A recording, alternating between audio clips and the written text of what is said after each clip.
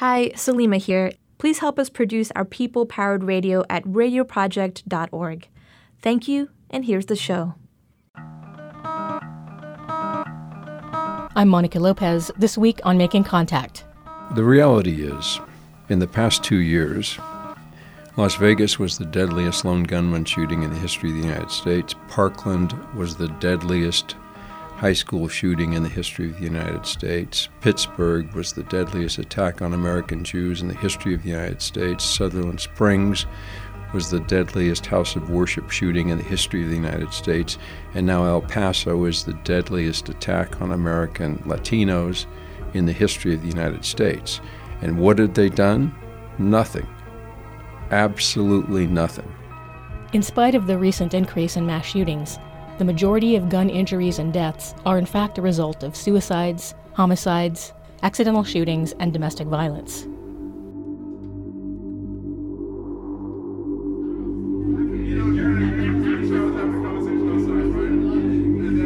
I was young, single. I met him at a bar, and I approached him, surprisingly. Sofia Garcia met her ex-husband in her early 20s.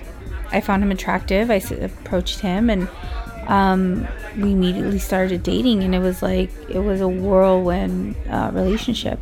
It was like my Prince Charming. He swept me off my feet. Said all the right things, made me feel really good.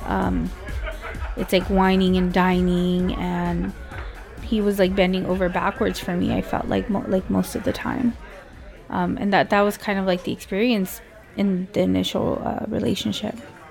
But it wasn't long before Sofia's partner revealed a darker side to his personality. Like a charming monster. People loved him. I remember people telling us, "You guys are like the power couple. Your life is just perfect, the way he treats you, the way he loves you."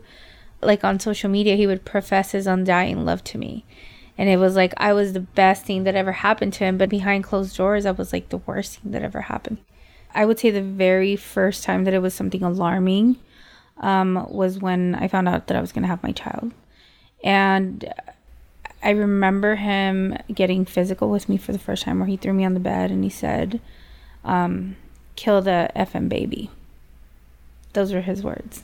Sofia is one of 25% of U.S. women who experience some form of intimate partner violence in her lifetime.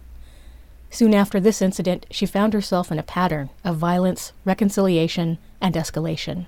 I remember coming home from having my son, and you're exhausted from having a baby, being in a hospital, and I remember I plopped myself on the couch, and I guess he couldn't wake me up, or I don't know, but he was holding the baby, and I remember he kicked me.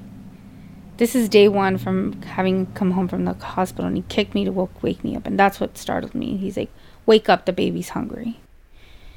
It progressed to he's angry over something. Baby's crying, he's tired, he wants to go to sleep, something.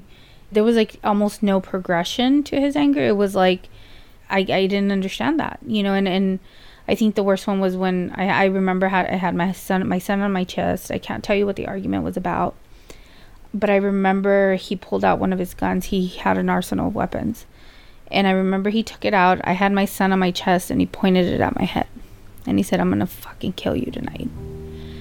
And I remember I had my son had a onesie, and I ran out of the house.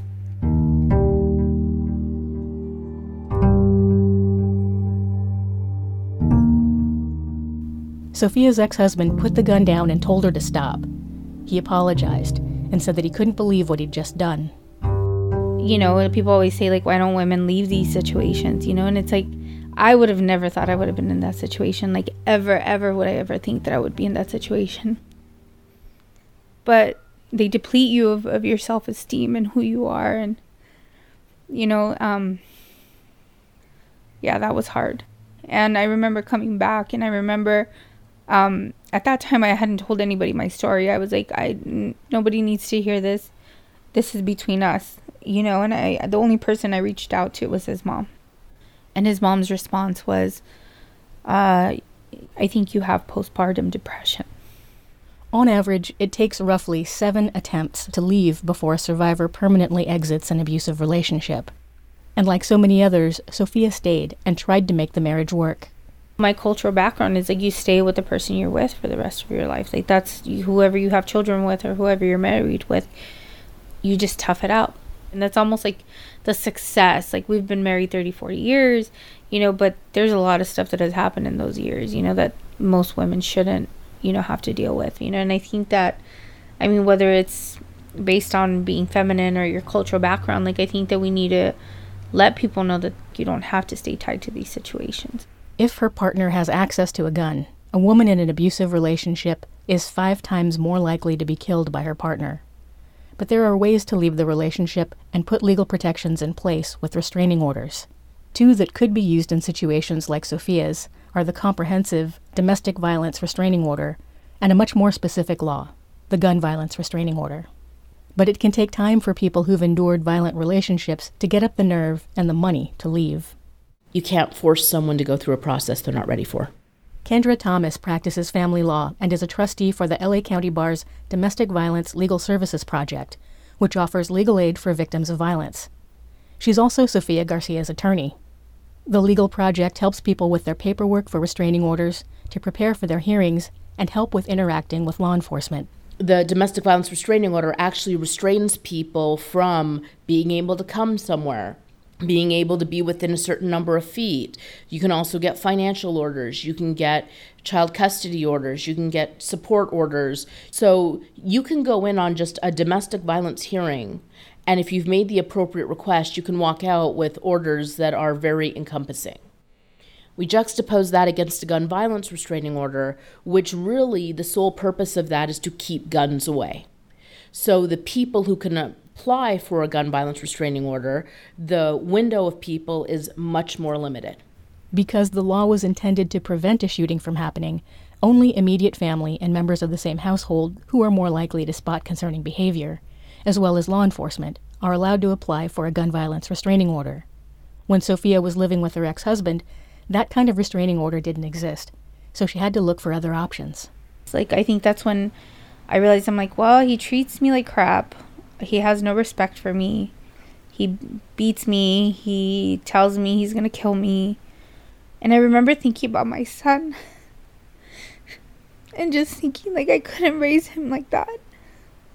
I felt like he was the one that deserved a better life.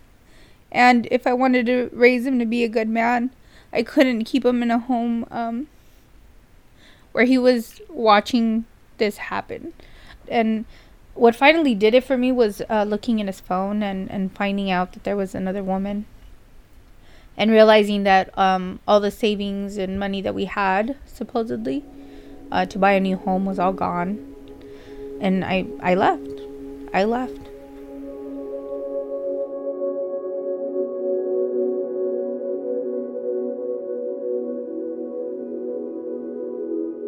In California, almost half of all violent deaths in 2017 were gun-related.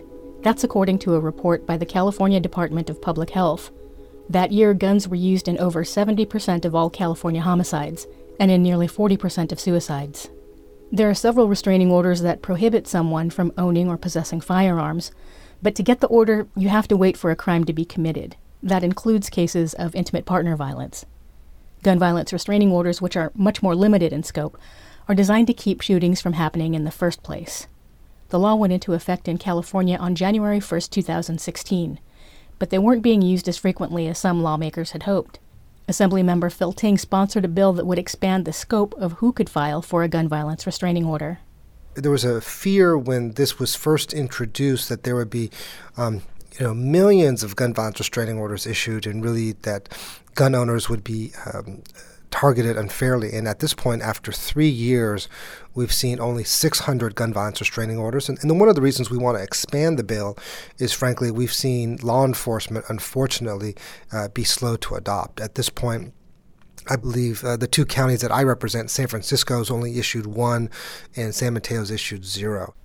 The original gun violence restraining order law only allows members of the same household, immediate family, and law enforcement to file for a GVRO. Cops can't be everywhere. Law enforcement can't be everywhere. If a coworker feels concerned about an individual and they hear about them owning guns and they have concerns that the gun might be used inappropriately, they can take power back in their own hands so that they don't have to go to work in fear of getting shot, unfortunately, where we've seen so many other workplaces get shot up. Same with the teacher, same with the principal. If they're hearing behavior or watching behavior that is concerning, they can take the power back in their own hands. They don't have to wait for law enforcement to go do something. They can go to court. They can get a gun violence restraining order. Assemblymember Ting sponsored the same bill in 2018, which was vetoed by then-Governor Jerry Brown. The fact that gun violence restraining orders have been underutilized statewide has not gone unnoticed. And in light of mass shootings in 2018 at the Borderline Bar and Grill, and in 2019 at a garlic festival, state lawmakers submitted about a half-dozen bills to expand, refine, and promote the use of gun violence restraining orders. Assemblymember Jackie Irwin represents Ventura and parts of LA County. Thousand Oaks right here in the 44th District is one of those that experienced gun violence. So right after the shooting at Borderline, I spoke to community members and our local sheriff's department, and I asked what could California do that it isn't doing already. Irwin introduced 3 gun-related bills. Right now, GVROs are good for up to 1 year. One bill would extend its effect up to 5 years. Another would promote law enforcement education about the order by requiring police and sheriff's departments to institutionalize their own gun violence restraining order policies. We want to make sure that these policies are decided at the local level so that you take into account the values of the community and their relationship with the police department or the sheriff's department, and that you really have a policy that's tailored for your specific community. The third bill creates a pilot program with 4 county sheriff's departments to help eliminate the backlog on the Armed and Prohibited Persons System, or APPS database. It's administered through State Attorney General Javier Becerra's office. And what we would basically like them to do, which is gather all the stakeholder groups and discuss what the best way is to implement this, how to work with the Attorney General to get the list of prohibited possessors, how to figure out where people are currently living, and try to help the Attorney General reduce the backlog on that list. And so that comes with the $3 million budget allocation. And the $3 million will be distributed to the 4 counties. And then we want to make sure that we get really good data back on what the best ways are to remove guns from those that shouldn't have them. According to the Attorney General's office, there are over 23,000 people on the list who are not supposed to have guns. But because the legal solutions are just that, tied up in the workings of cops and courts, it can lead to backlogs not just at the state level, but in local jurisdictions as well. In one domestic violence case, attorney Kendra Thomas faced a situation where the other party was mentally unstable and directed his anger at her office. It led to us being actually included on the restraining order. It resulted in threats to take me out personally, to come shoot up the office, and believe it or not, that was actually a very difficult situation to navigate because A, the law doesn't necessarily apply to one's attorney or advocate, and B, it's very difficult, or we found it very difficult at the time, to get the police to take the situation seriously, because they're so inundated with restraining orders and with violations of restraining orders that it actually got to the point where some of the information we were given about enforcing the restraining order was let's see if it escalates. There's a lot of gray area when you're not just dealing with the restraining order, which we need to remember is really just a piece of paper. There's also, once you have the piece of paper, the enforcement of it, and what to do when you have someone who's not swayed by the fact that a judge has made certain orders. A case like that happened in the spring of 2019. Brenda Renteria, a mother who'd obtained a domestic violence restraining order, went to the Hawthorne Police Department for a custody exchange. When she approached the station entrance to pick up her toddler, the baby's father, Jacob Munn, reportedly ran from the parking lot and fatally shot her with a shotgun. In Sophia's case, 6 months after the first restraining order was issued, the court learned that Sophia's husband still had access to another gun. The judge ordered him to turn it in immediately.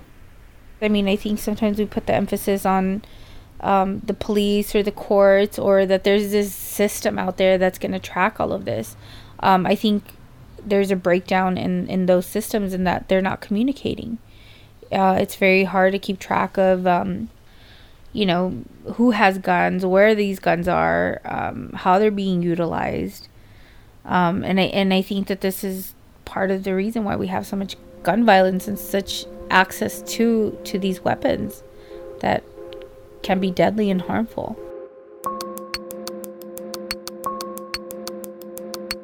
You're listening to Guns and Restraining Orders on Making Contact. This program is offered for free to radio stations around the world. Follow us on Twitter and Instagram. Our handle is making_contact.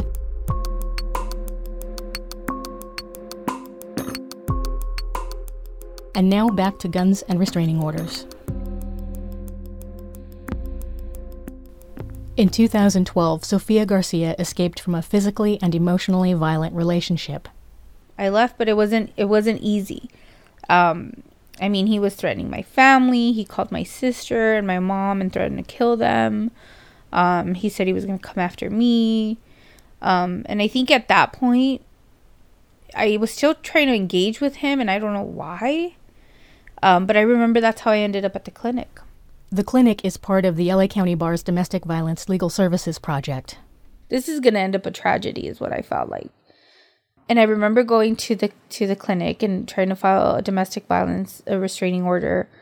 And I remember walking out. I probably walked out 3 or 4 times. I was like, I can't do it. I was like, I'm not going to do this. Like, there's no way. Like, what? I mean, this is who does restraining orders? Like, it's not me. It's not my situation.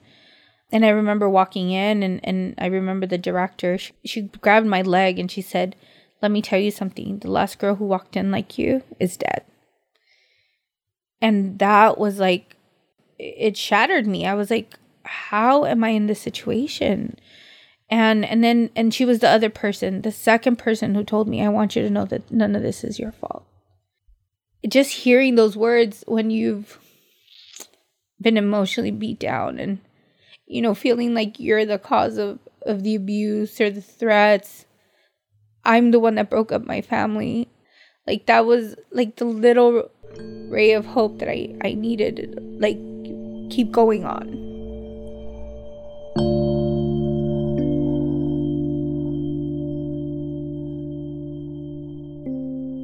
When an abusive partner has access to firearms, the likelihood that the victim will be killed by their partner is 5 times greater. And even with a restraining order in place, it can take some time before the abusive partner surrenders their guns and ammunition. It could be a very long period of time, and a day can make a big difference in the life of somebody who's fearful of someone who has access to guns and appears potentially harmful. San Diego City Attorney Mara Elliott is the most prolific filer of gun violence restraining orders in the state of California. With domestic violence, if it's being proven as a crime, that's going to take some time before you have a crime. We can take the gun away from an individual before a crime is proven. So that allows us to intervene at the beginning of the troublesome conduct and remove the gun.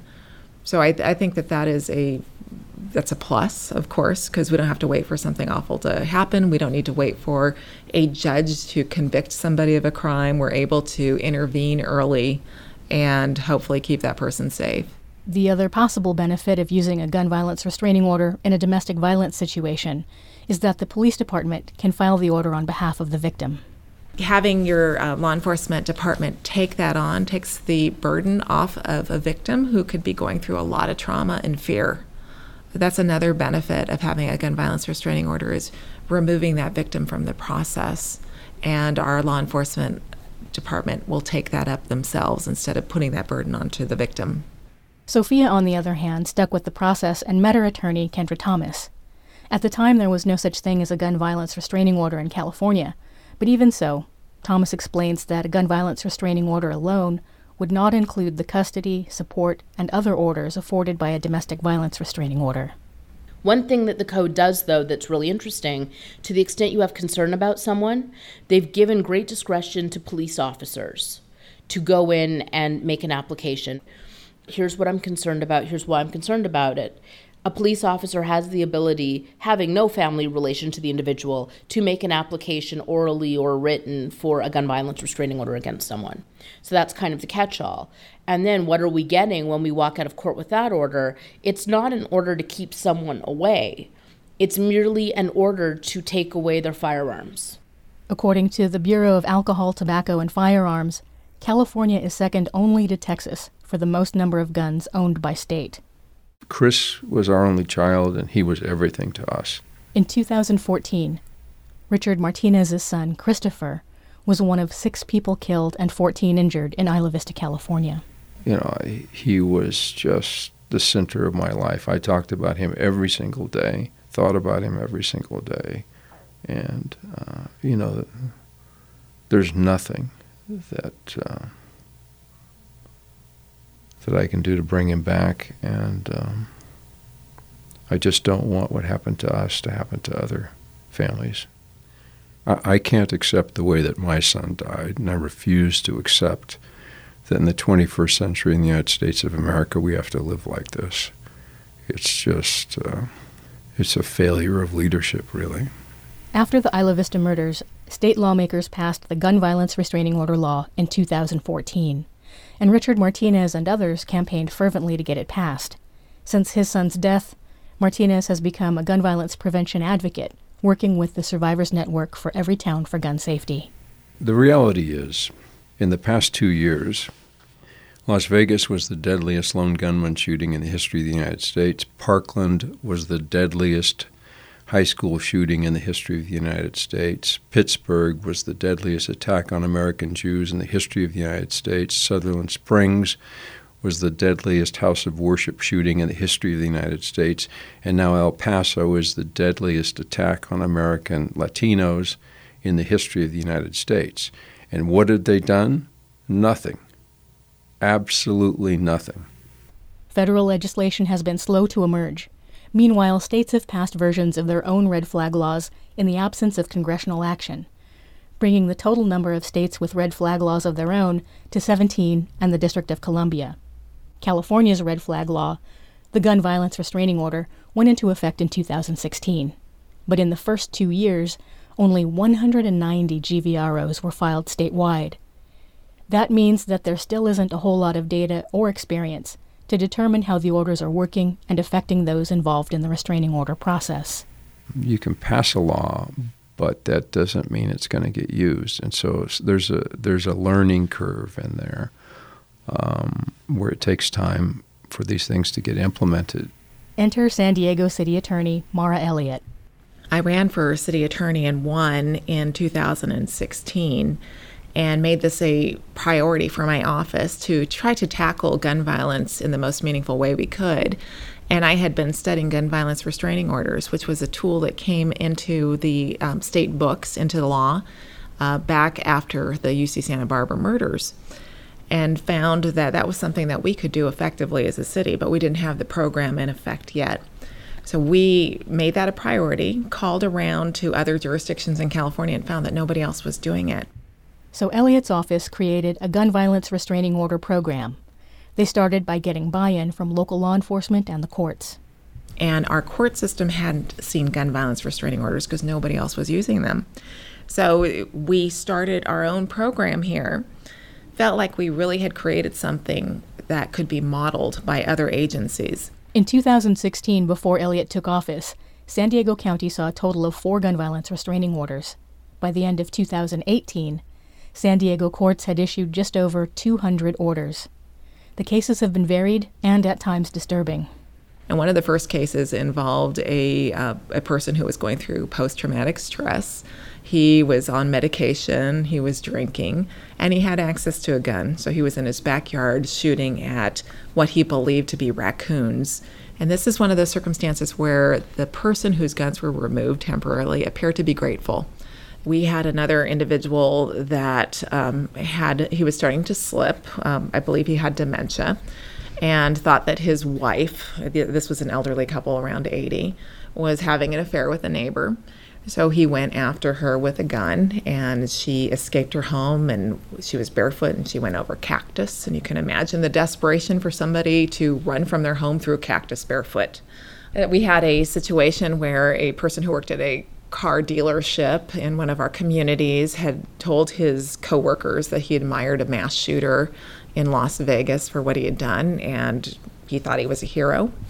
So we took that seriously too, and this was a person who was having some employment issues and indicated that if he were ever terminated, he might come back and express his frustration using a gun. From 2016 to 2018, among the people who've had to surrender their firearms in San Diego County, over half were white, and more than 3/4 were men. Assemblymember Phil Ting secured a $50,000 budget allocation for statewide training at the city attorney's request. Since then, Elliott's office has presented their program on gun violence restraining orders to over 250 law enforcement agencies. Governor Gavin Newsom recently allocated an additional $250,000 to continue that work. The gun violence restraining order bills sponsored by Assembly members Ting and Irwin are still awaiting a decision. Sofia Garcia was awarded a domestic violence restraining order, and her ex-husband eventually surrendered all of his firearms. I felt such a sense of freedom. I felt so free after leaving him and having this TRO in place and a custody agreement that I know I wouldn't have been able to do by myself. Like, there's no way that I could have navigated through these systems had I not gone into the clinic and had I not gotten the support from the director, and from my attorney. Like, there's absolutely no way that I'd be where I am now. And so now, I was able to go back to working full time. I was able to get a promotion, several promotions at work. I was able to buy my house as a single mom. I finished my undergrad. I went back to school and I finished my undergrad, and now I'm a grad student about to finish her grad program. So, there's so many things that I feel like I've been able to accomplish since then that, had I stayed in that relationship, I wouldn't have been able to do, or I would have possibly been dead.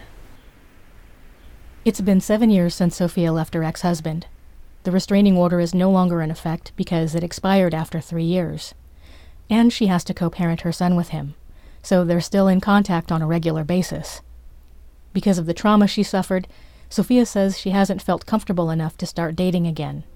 Her ex-husband, however, has since remarried, and Sofia says she hears that there's volatility in that relationship too. For Making Contact, I'm Monica Lopez in Los Angeles.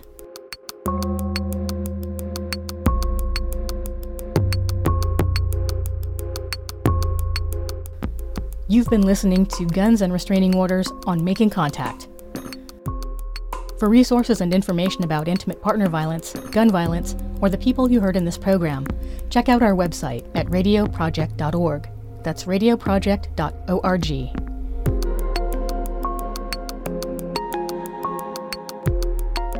This documentary was produced as a project for the USC Annenberg Center for Health Journalism's 2019 California Fellowship. The show was written, produced, and engineered by Monica Lopez. Editorial support, Catherine Stifter and Susan Racho. Production assistants Michelle Martin, Hank Hadley, Salima Hamarani, and Lisa Rudman. The Making Contact team is Executive Director Lisa Rudman. Producers Anita Johnson, Salima Hamarani, and Monica Lopez. Associate Producer Aisha Chowdhury. Audience Engagement and Web Coordinator Dylan Hoyer. And I'm Monica Lopez. Thanks for listening to Making Contact.